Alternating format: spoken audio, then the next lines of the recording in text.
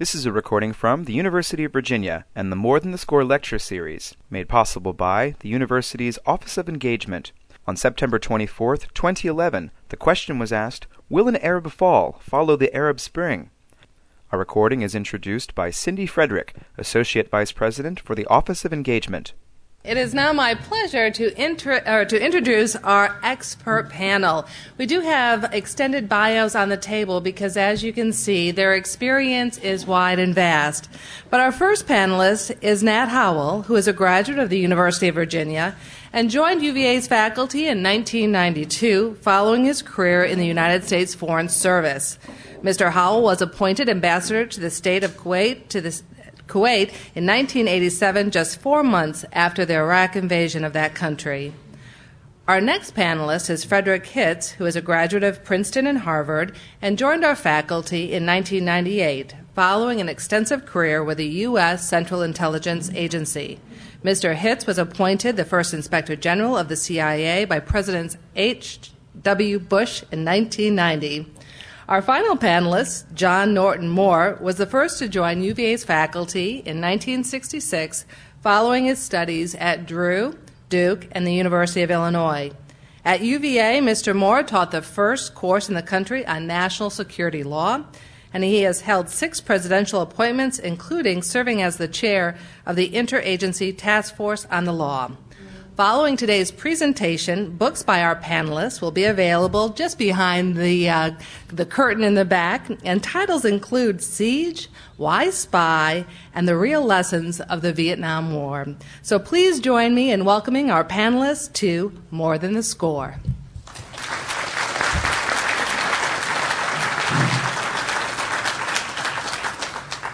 Thank you very much. It's a great pleasure to be here. This is an experiment, and you'll know why in a moment.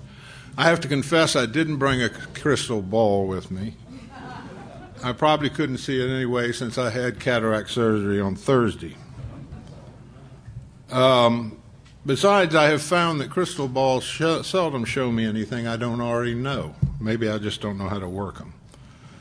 So as we zip through the interesting developments in the Middle East, I will fall back on what has guided me through a lifetime of working in that area, and that is the maxim that in the Middle East, things seldom are as bad as they seem or as good as they seem.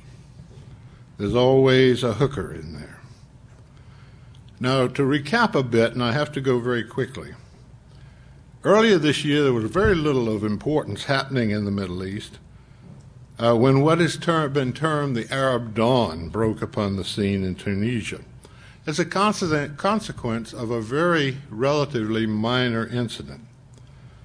It had been decades since Tunisia had been in the news, or anyone even thought much about it. And no one certainly considered it a catalyst for regional instability. Yet within a very short time, the regime there was compelled to resign. And the instability very quickly spread to Egypt and beyond. The regime of Hosni Mubarak in Cairo was forced out by popular demonstrations when the Egyptian army refused to intervene in the way that might have quashed the uprising. And of course there have been protests, some of which are continuing, in other Arab states. Yemen, which is continuing now. President Saleh has just returned. The latest reports are he's killed 20 people since he's been back. Bahrain, Jordan, Morocco, and Syria. They all broke out, stimulating in some cases reforms, as in Morocco, and others strife that is still continuing, and which the prospects are not clear yet. It's not possible for me in the short time I have to analyze these individual cases, but we can get into any questions that might be bothering you, hopefully, in the discussion. But what I hope to do here is provide some structure for our discussion. First and foremost, the origins of these uprisings have very little to do with political Islam, with Al-Qaeda, or any of the things that have preoccupied us for the last decade. The demands are basically for reform for a loosening of the grip of autocratic regimes and for greater economic opportunities. In a sense, the movements are a rejection of political Islam or Islamic fundamentalism as a solution for the society's problems. Now, this does not mean that we can ignore political Islam, because they will certainly, like all others, try to profit from this situation. And often they are more tightly organized and better disciplined than the democratic or pro-democratic forces that might oppose them. Unfortunately, I've seen time and time again, the liberals, the Democrats splinter into 100 different parties while the fundamentalists coalesce and the fundamentalists win out, whether it's in a university president election in Algeria when I was there or other situations. So we have to be cognizant of that. Second, this is not the first time that this novel situation of a reform movement sweeping the Middle East has occurred. So let's not get overexcited. Under Britain and France after World War I, there was a serious experiment in parliamentary government which foundered for several reasons, including local corruption and the nationalist reaction to the tutelage of foreign states. A few vestiges of that experiment still exist. You may hear about the Waft Party in Egypt, which actually grew up under the monarchy during the period when there was a parliamentary experiment. But in such cases, these regimes generally fall back on a strongman or a group of strongmen, usually from the military. In the 1950s and 60s, of course, the flavor of the year was pan-Arab nationalism with a socialist flavor. This was a period of Gamal Abdel Nasser in Egypt, and subversion and the influence of that went all the way across the Middle East. It failed to deliver what it promised. It lost a crucial war with Israel. Nasser died, and that sort of faded. Now, this points up a vulnerability of the current euphoria that seems to be animating many people in the Middle East, and which is associated with the Arab dawn. Many of those who supported the overthrow of Mubarak and Ben Ali in Tunisia did so with the expectation that their lives would improve and improve immediately. While there were reprehensible instances of corruption and profiteering under the autocratic regimes, there simply will not be an immediate increase in wealth in these societies. So there are going to be disappointments, inevitably. It's going to take time, even if they stick with it. How these masses react to this disappointment when they realize it will take time, persistence, and patience will test the support for the movement. Egypt, for example, will still be producing 600,000 to 700,000 college graduates per year for which there are no jobs. That's a fact. It's not going to change. And so we have to watch the fact that these people, many of whom supported this movement to overthrow these dictators for various reasons, will not in all cases maintain their unity when they begin to struggle for power. One aspect of these protests is worth noting, and that is that it was the pro-Western, relatively moderate or less draconian dictators who fell easily in Tunisia and Morocco and Egypt. This should not surprise us, because we have known for a long time, for example, that sanctions, which we seem to love in many cases, are much more effective and potent against friends than they are against enemies. And these were, in a sense, friends of ours. And when we withdrew our support, it was a fatal blow. Gaddafi has been driven out, and I think he's finished, although he may linger on and fight for a long time. It could be a good while. But it was a unique situation in the fact that Libya, in fact, is one country with two rival regions, Cyrenia and Tripolitania. And the circumstances there made it possible for the people in the eastern part of the country to have a territory in which they could mount an opposition and fight their way back.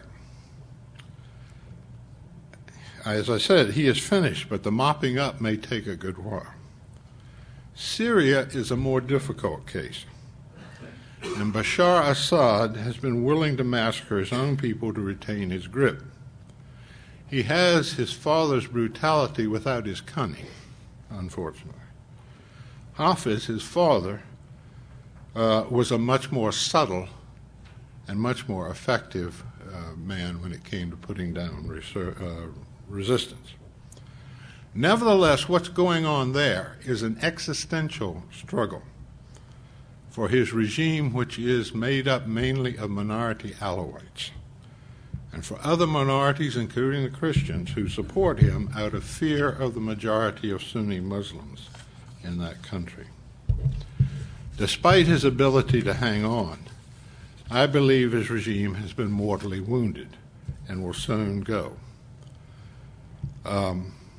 because it has lost support within the Arab world and the broader region.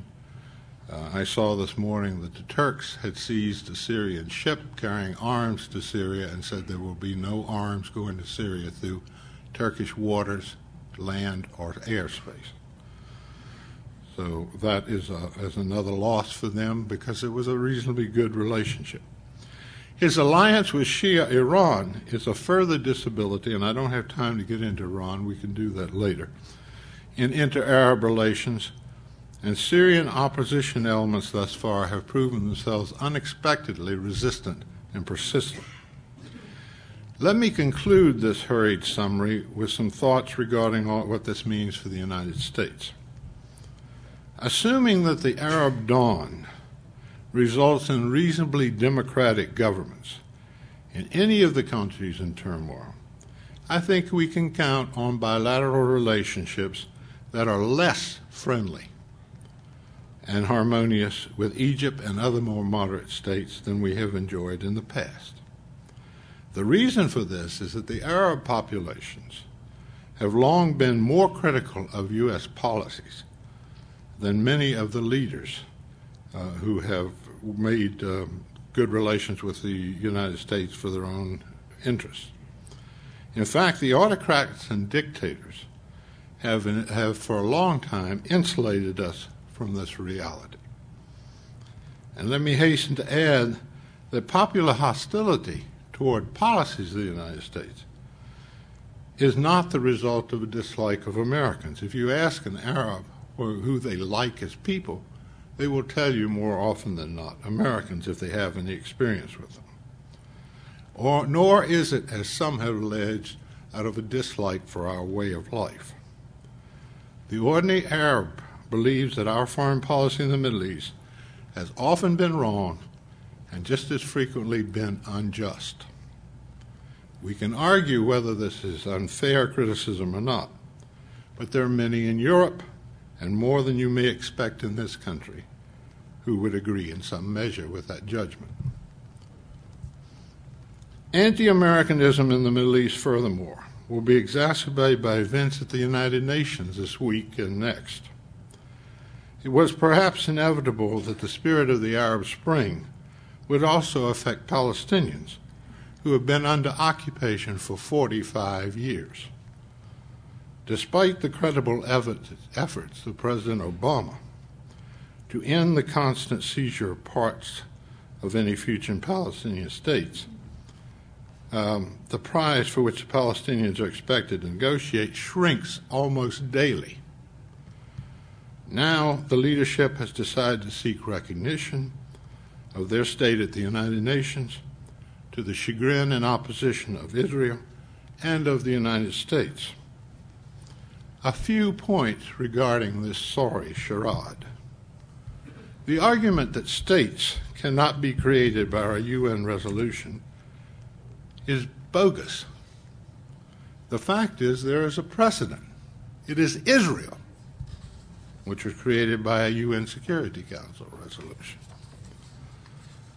Second, the Palestinians have to be aware that whatever happens in New York, they will still have to negotiate with Israel on specifics, borders, passage, all sorts of sharing of water.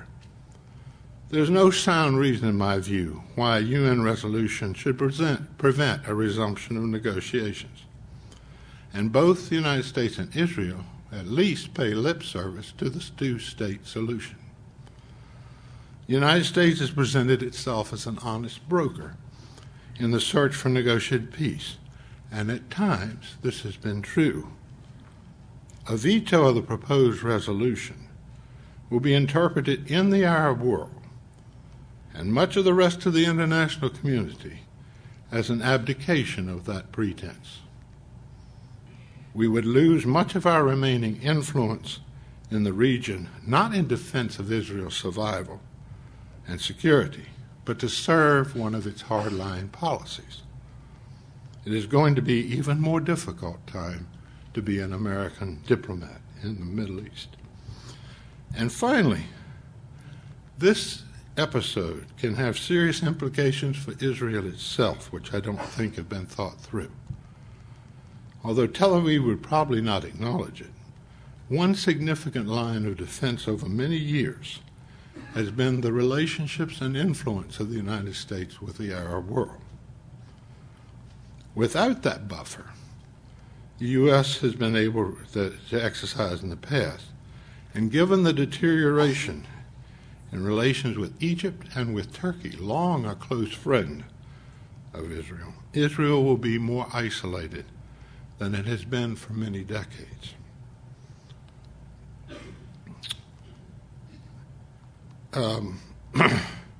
Unless there is some way found to have real progress toward a resolution. Israel today is more relatively powerful in the region than it ever has been in the past, and probably will ever be again in the future. What a tragedy it would be if this opportunity were frittered away when there is a favorable confluence of factors, including a very sincere war weariness throughout most of the Middle East, for Israel to make an accommodation with the area in which inevitably it must exist. That failure has the potential to imperil Israel's long-term survival prospects. Now, if you think this is an apocryphal judgment, think of where the United States was, its situation, its prospects in the early 90s following the implosion of the Soviet Union, and see what a dramatic turnaround has occurred until today. Thank you very much.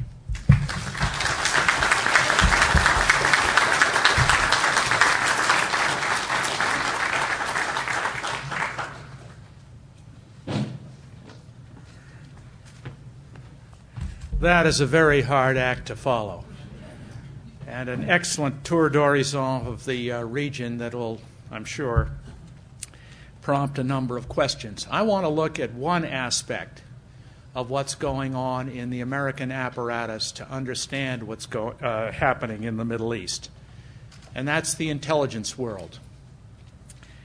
CIA was founded, as you know, in 1947, essentially to prevent future Pearl Harbors. President Truman agreed to sign the bill creating CIA because he was also terribly concerned about what was happening in the Soviet Union, but it was largely to prevent the United States from being attacked without warning in the future that gave birth to CIA. 10 years ago, 2001, 9/11, the intelligence community, though it had been rushing around for nearly a year saying something big was going to happen, was not able to give our president, George W. Bush, precise information about when and where. There were reasons for this. After 1991, as Nat just mentioned, with the dissolution of the Soviet Union, the world of intelligence gathering changed. That which had animated the intelligence community throughout the Cold War had all of a sudden been turned on its head. And a good many people left the agency, they retired, they went off into the private sector. We had never been able to preserve sufficiently or even create a sufficient basis in hard language capabilities. We still have difficulty with that. A year or so ago, it was announced officially by CIA that only 30% of its clandestine services officers spoke a foreign language. There's little area knowledge. There had been little area knowledge in the important countries of the Middle East that was preserved from that 1991 period. So when 9/11 occurred, we were at a fairly low ebb in terms of both collection of intelligence, precise intelligence on terrorism, and on understanding what was going on in that part of the world. Since that time, and that's what I want to emphasize today, we have embarked on a rediscovery of our roots. CIA was the first agency into Afghanistan after 9/11 with Gary Schroen, a person whom I've had the pleasure of meeting, picked out of the retirement line at CIA and said, you will get 6 others and you will go to Afghanistan. You will come in from Uzbekistan or Tajikistan. You will land in the Panjshir Valley. You will join up with the Northern Alliance, largely Tajiks and Tajikis, and see if you can wrest the control of Kabul and the rest of the country from the Taliban and drive Osama out. They were remarkably successful. This began 17 days after the 9/11 attack. Using a technique that I scarcely understand of laser painting a hostile area so that the American Air Force could bomb concentrations of Taliban troops, they were enormously successful. Now, what does this teach us? It teaches us in this particular era, at least in parts of the world, we need to be on the ground and in the outback. It's not going to be possible to recruit sources of information as to what is going on from embassy, from so-called official cover. And in effect, what we're doing is we're going back to the days of the OSS, going back to the Jedburgh operations where we dropped men behind enemy lines. William Colby, who was a very strong director of Central Intelligence and intelligence officer, had dropped into Norway during World War II. There were others who lashed up with French and European resistance networks to gather information. We're about that business now.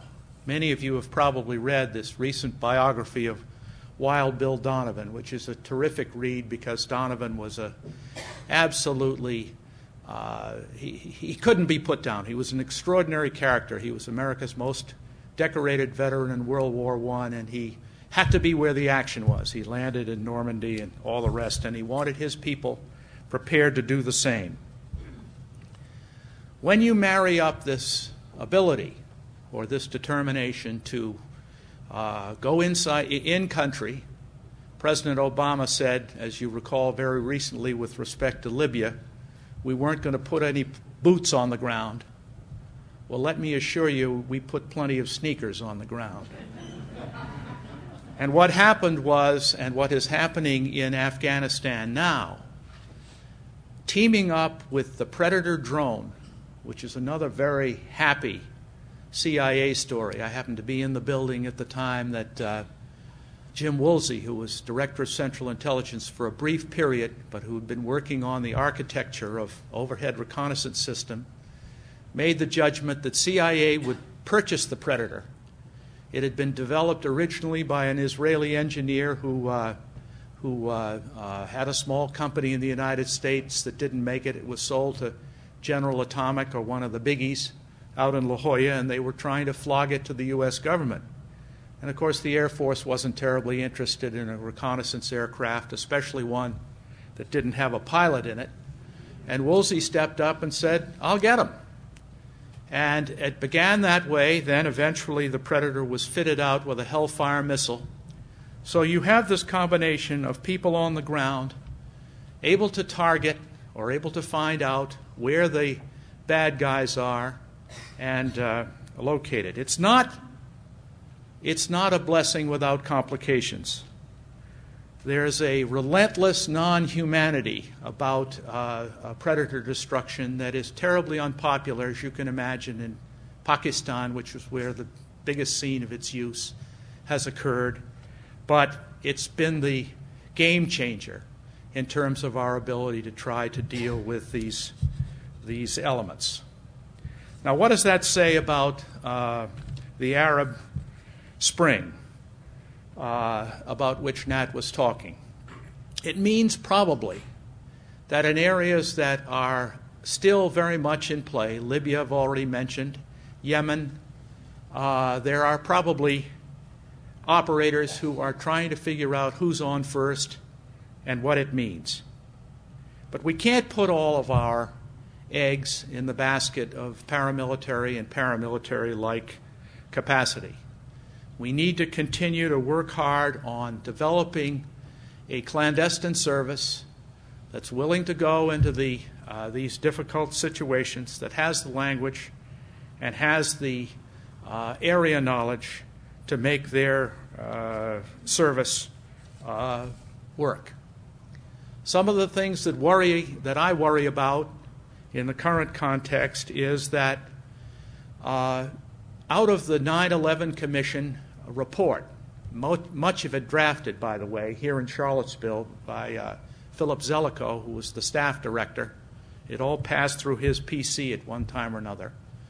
We learned that in dealing with matters of this kind, there has to be information sharing across all the branches of the U.S. government who have ways to learn what's transpiring in these difficult areas. Sharing of information, you've heard about that. Well, one of the worries, in my view, about sharing information is if you cannot protect your agent, if you can't be sure that that information goes only to the people who need to know it, you've got difficulties, as the WikiLeaks business has shown. I hope that doesn't turn out to be a problem.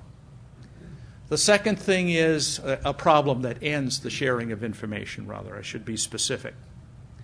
As a workforce, CIA is still inexperienced compared to its Cold War strength. More than 50% of CIA's current onboard strength have been hired since 9/11. This is not a mature workforce in that sense. The clandestine service, in which I served, was smaller in the year 2000 than it was in 1990 by 25%. That's changed. We've picked up some strength since, but there is still a large burden to carry. Finally, we're spending $80 billion a year on counterterrorism, according to Donna Priest and William Arkin in the articles that were written for the Washington Post last summer. That's an enormous figure, certainly compared to the days that I remember. And here's what you should know. Because there were gaps in our coverage in the moment of 9/11, we sought to fill them, at least in part, by hiring contractors. 30% of the workforce is now our contractor personnel in the intelligence community. That's an awfully big number. The understanding was clear. If you had gaps, you need to fill them. You needed to fill them in a hurry.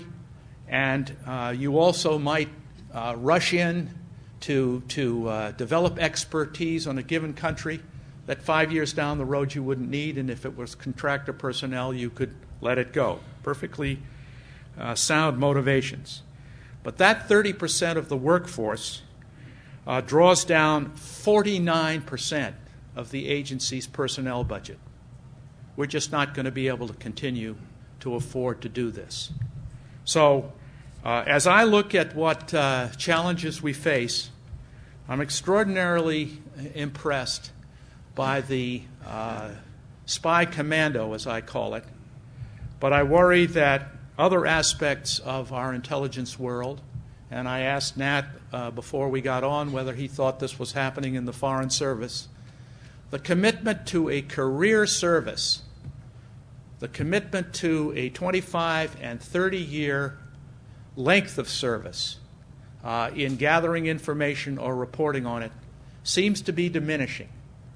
It may also be happening with military careers. I'm less familiar with that. But if we lose the expertise that Nat brought to the Foreign Service and others like him who'd seen it all before and could calibrate it, we're losing a great deal. Thank you.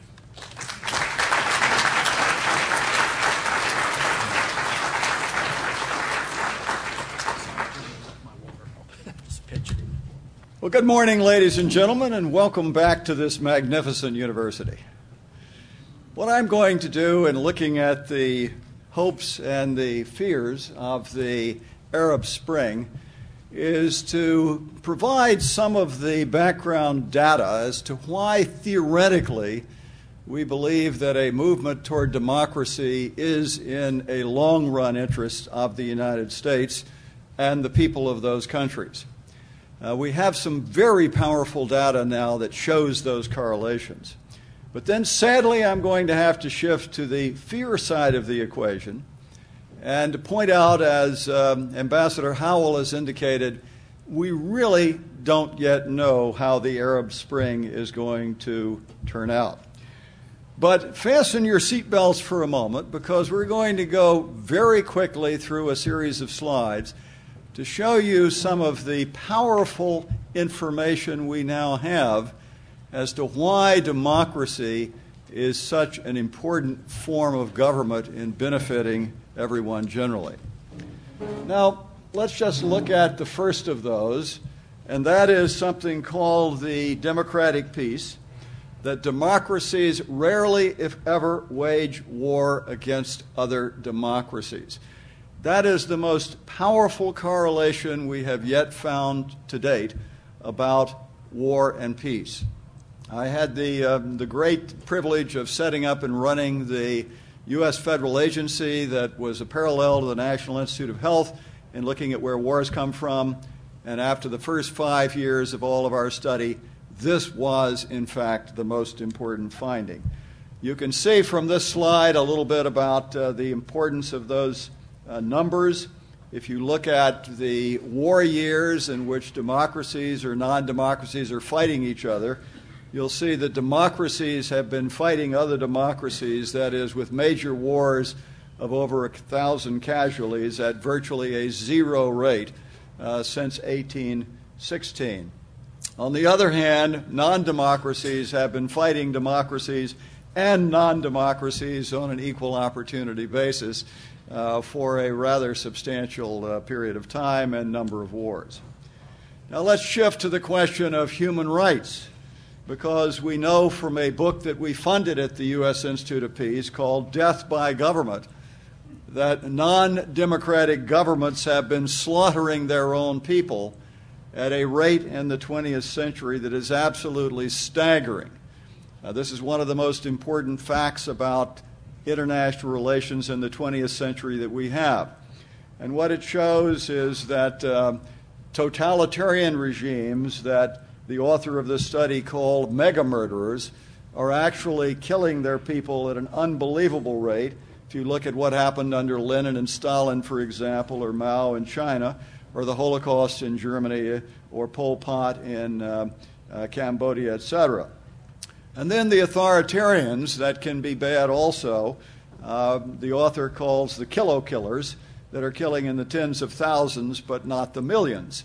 And democracy is not zero, but it's very far down on the overall chain.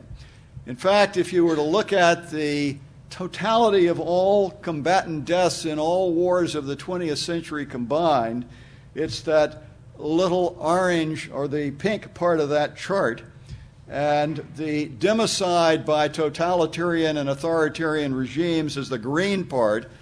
The democide by democratic nations is that little yellow sliver.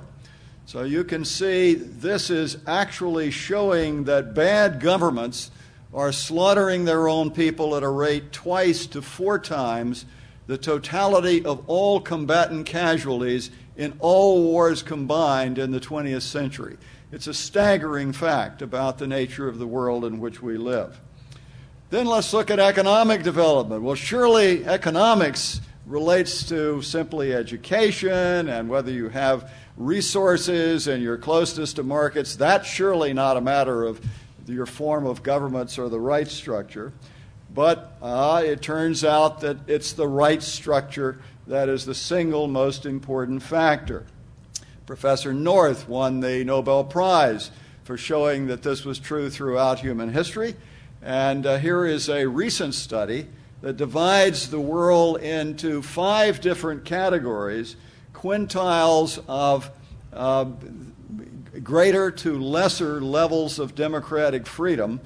And you can see the perfect correlation here. The most free quintile is that yellow. And you can see how it moves all the way down to the pink at the other end. The least free group of 20% states are not only not growing, they are going backwards. One of the things that was happening under the regime of Saddam Hussein is, in fact, it was moving backwards economically as opposed to going forward. Now, let's look at this simple slide. This is one of my favorites to capture this point of the difference. Same people. Probably North Korea has better resources. This is a satellite night view of North Korea and South Korea. Nothing could show you more dramatically the difference in economic development of what a disastrous economic system will, or political system will generate. The same thing was true, by the way, of Afghanistan under the Taliban.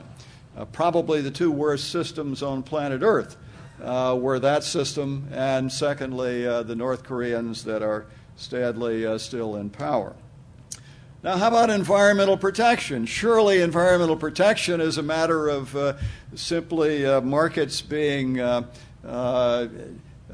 exploited in relation to private sector activities, etc. And we know from welfare economics that externalization is one of the problems in operation of markets. But it turns out that, in fact, and we can show you a lot of data on it, this was simply an early study from the Norwegian Peace Institute. But if you compared East Germany with West Germany, you would find, for example, horrendous environmental problems in East Germany, and the German government is to this day continuing to spend billions in trying to resolve the environmental issues in East Germany. In short, bad government can do far more damage to the environment even than what we think of as externalization from markets. How about famine? Well, surely famine doesn't relate to a form of government. That's simply a matter of whether you happen to have a potato blight in Ireland or whether it's a matter of too much rain or not enough rain. But no, it turns out that famine is most directly related to form of government, whatever the crop happens to be in a particular case. We have seen famines in areas of extraordinary abundance of food, and we know also at the other end of the equation that even when there are very low quantities of food, it is very easy with state policy to avoid famines. So it turns out to be a matter of distant governments that don't care, of totalitarian regimes. And this was a study from a professor you might recognize, an Indian professor who was at Harvard at one point and won the Nobel Prize for this work, Amartya Sen, showing the direct correlation between non-democracies and famines that take place around the world. When you ask yourself today where are the worst famines, North Korea, we were heading for one in which we thought was probably 1 million people dying in Afghanistan under the Taliban, and happily the change took place in that regime before it happened. Now, how about terrorism? Well, this one is something we would expect a little bit more. Just to take the United States terrorism list and look at the countries on that list and compare them with the form of government, you can see that they're all totalitarian or autocratic, authoritarian regimes. None of them are democracies. How about corruption? Well, you can have corruption in every country in the world, but when you run the Transparency International Corruption Index against either an index of democracy or levels of economic freedom, you will see that there is a direct skew of that chart showing that you have higher levels of corruption in non-democratic regimes, a greater failed economic setting, which of course generates the part of the incentive for corruption. How about refugee flows? Same thing. Using the United Nations and the other U.S. Committee for Refugees and Immigrants data on the Internet, you can see that there is a dramatic correlation, again, between people fleeing their countries. It is, of course, why the old Soviet Union had to put up the Berlin Wall. And when Fidel Castro took over in Cuba, you had about a 10% of the population fleeing. Same thing happened with the Taliban going into Afghanistan, and then it goes back the other way when you get a better government in those settings. Now, that's the good news of what we hope will happen from the Arab Spring in many of these countries. And we have powerful data that in the aggregate shows that democracy is strongly in our interest in a variety of different correlations. However, we don't really know. Will we see truly democratic institutions in Tunisia and Egypt and Libya and Yemen and Syria and the other Arab states? And the answer is we don't yet know. Will the democratic revolutions there instead empower America's enemies or be taken over by non-democratic groups? We don't know a great deal about modalities for effective democracy building. And the goal, we fully understand, has to be not simply electoral democracy or free elections. You have to go to the governments that are set up that provide the checks and balances, the great Madisonian insight. We were just enormously blessed in the United States with one of the greatest political geniuses that ever lived, that set it up with separation of powers and checks and balances and power set off against power. And that's what we have to wait and see. Will the individual be protected from the state? Will you have effective free media and effective judicial system, etc.?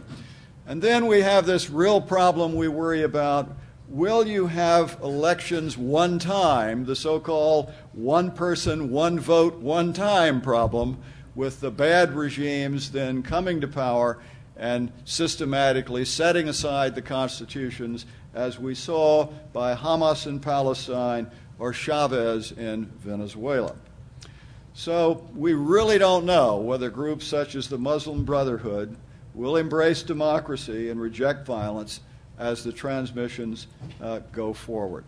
So thank you for the opportunity to present some of this data for you.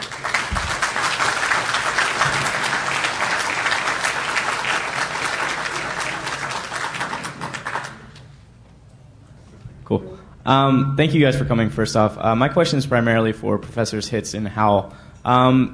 Professor Howell, you mentioned that there was kind of a rise of anti-Americanism in the Middle East, and then Professor Hitz, you talked extensively on the intelligence community, especially with reference to sneakers on the ground, particularly in the Middle East.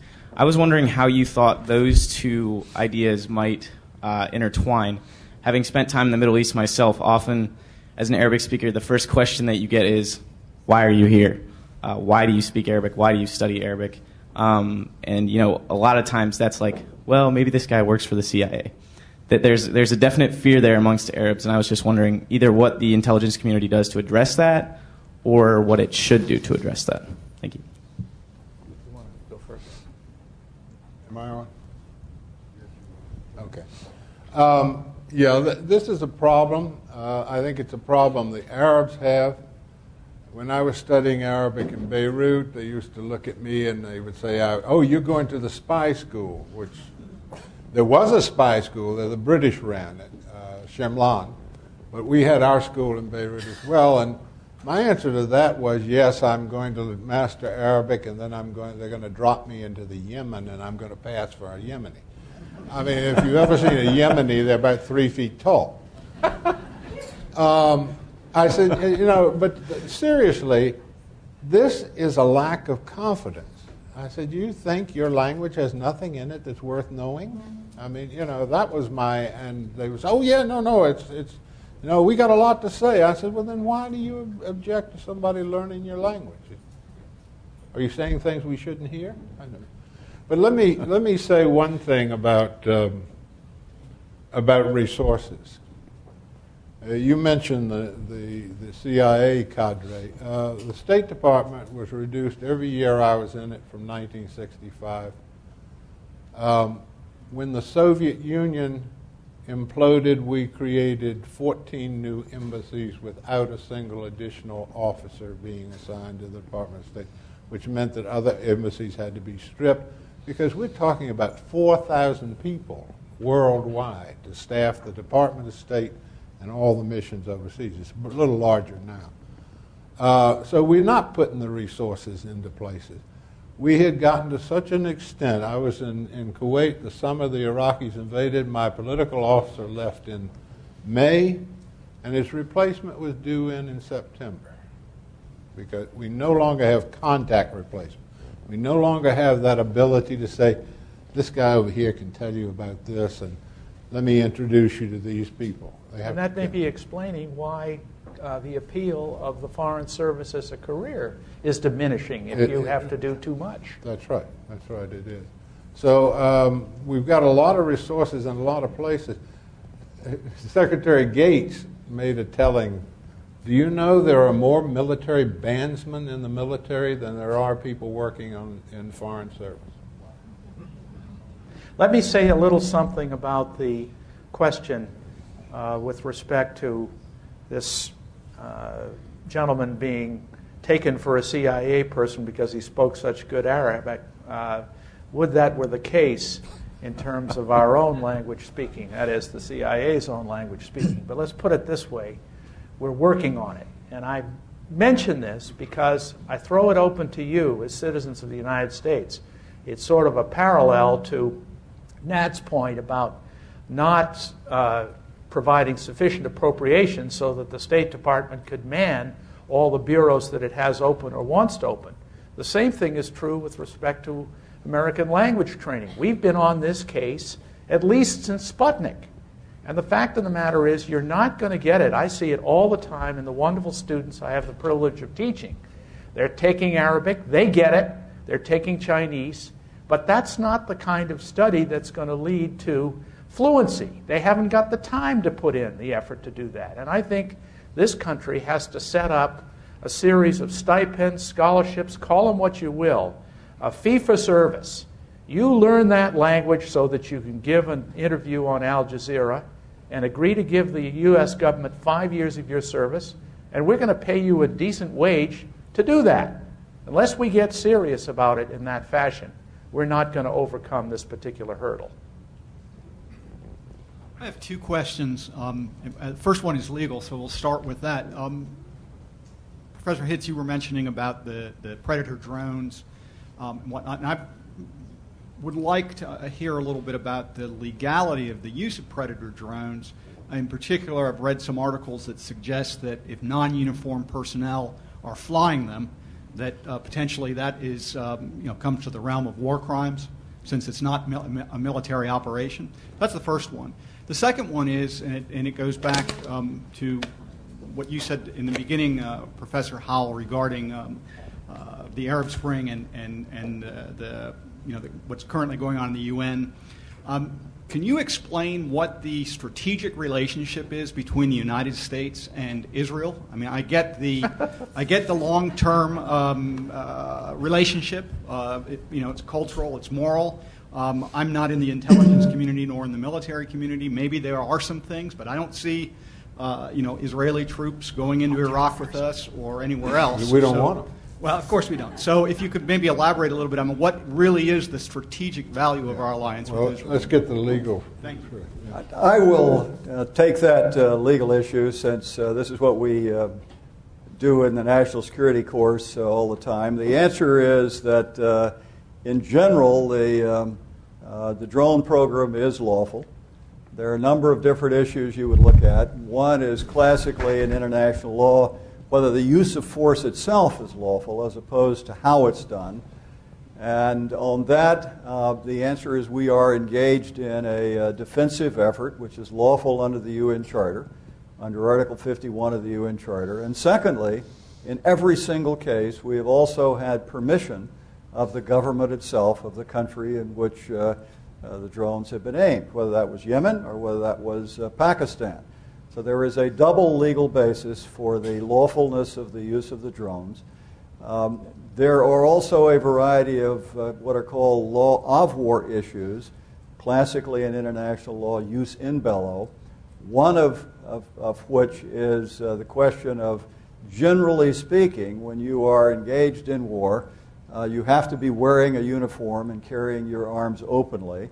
The drones are fired from a long distance away. The purpose of that rule in international law is so people would know the difference between combatants and non-combatants. Since any drone operators that are not in the military are not on the battlefield, you don't have that issue, and so it really isn't a problem in relation to the policy of the underlying the law of war. Can I just make two additional sort of footnotes? I think, John, you're right in that we have Pakistan's permission to be in country and using the drone. I don't think we go to the government of Pakistan when we have a target and get their permission to fire it. And that is probably the way it should be, but that's where you are. I have the pleasure, again, of a student who spent 4 years as a Predator pilot in Las Vegas. So you have this rather colorful situation. Told everybody was playing the slots. Where he was, exactly, where he was doing his 9 to 5 in the tunnel doing the targeting, and then he went out a little tired and overworked mentally and played the slots all night. It's a different view of warfare. Let me just add to that. We do not need, under international law, to be getting the approval for each individual shooting. Basically, it's an understanding and approval by the country that we're there, just as if you were engaged in a defensive effort in trying to get Saddam Hussein out of Kuwait. You need a Kuwaiti government permission initially to provide collective defense. You don't need then to go to the Kuwaiti government to ask permission for every one of the strategic decisions you're making.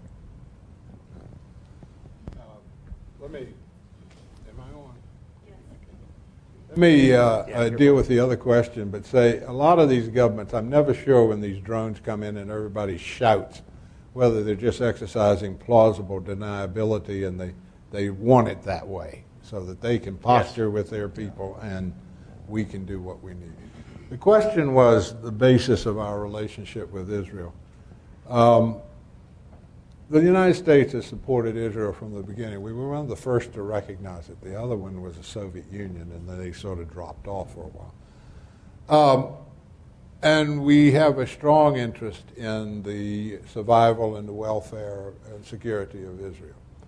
It's sometimes said we are allies. When I was studying foreign relations, allies meant some sort of a legal situation. It was not something you threw around. Anybody who was a friend was an ally.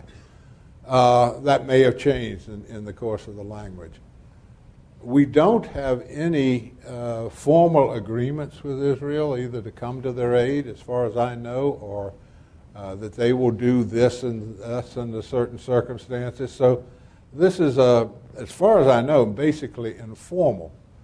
I remember asking a senior official when they started talking about how it was a strategic asset, what they would do in case of, this was during the Cold War, what Israel would be able to do for us if we went to war with the Soviet Union. And he said, cut out the lights when it's all over.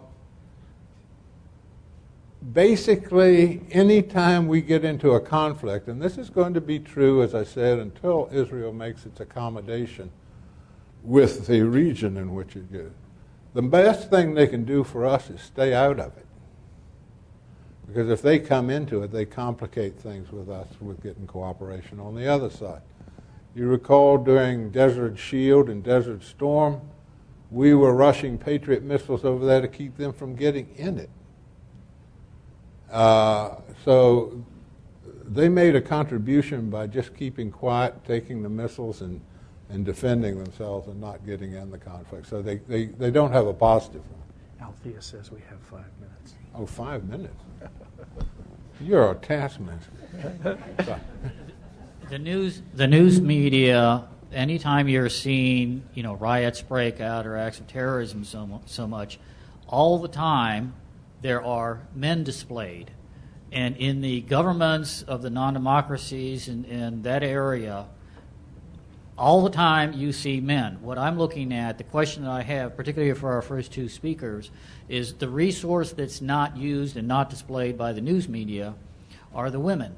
They've got intelligence, they've got a lot of things, but the religion sort of suppresses their contribution. So my question is, what role do you see for the women to be able to affect change in a positive, democratic manner, or at least to reduce the level of terrorism? You want me to? Yeah, go ahead. Yeah. I'll cut you off. All right. The women have an important role to play, and you may not see them on television, but there are a lot of them. In Egypt, there have been some very active women for a long time.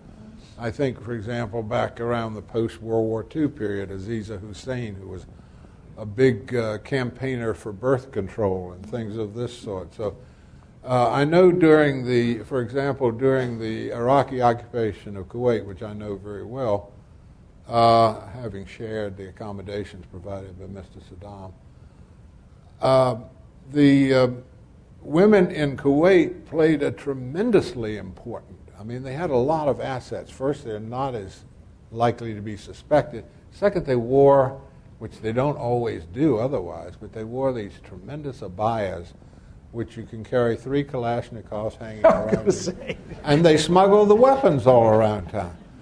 They led demonstrations where on the monthly anniversary, they all went out on their roofs and they ululated. Have you ever heard the ululations? You remember Lawrence of Arabia when they left the Wadi Rum to go attack Aqaba and they rode by and these women were up on there? That's the way they send their men into battle.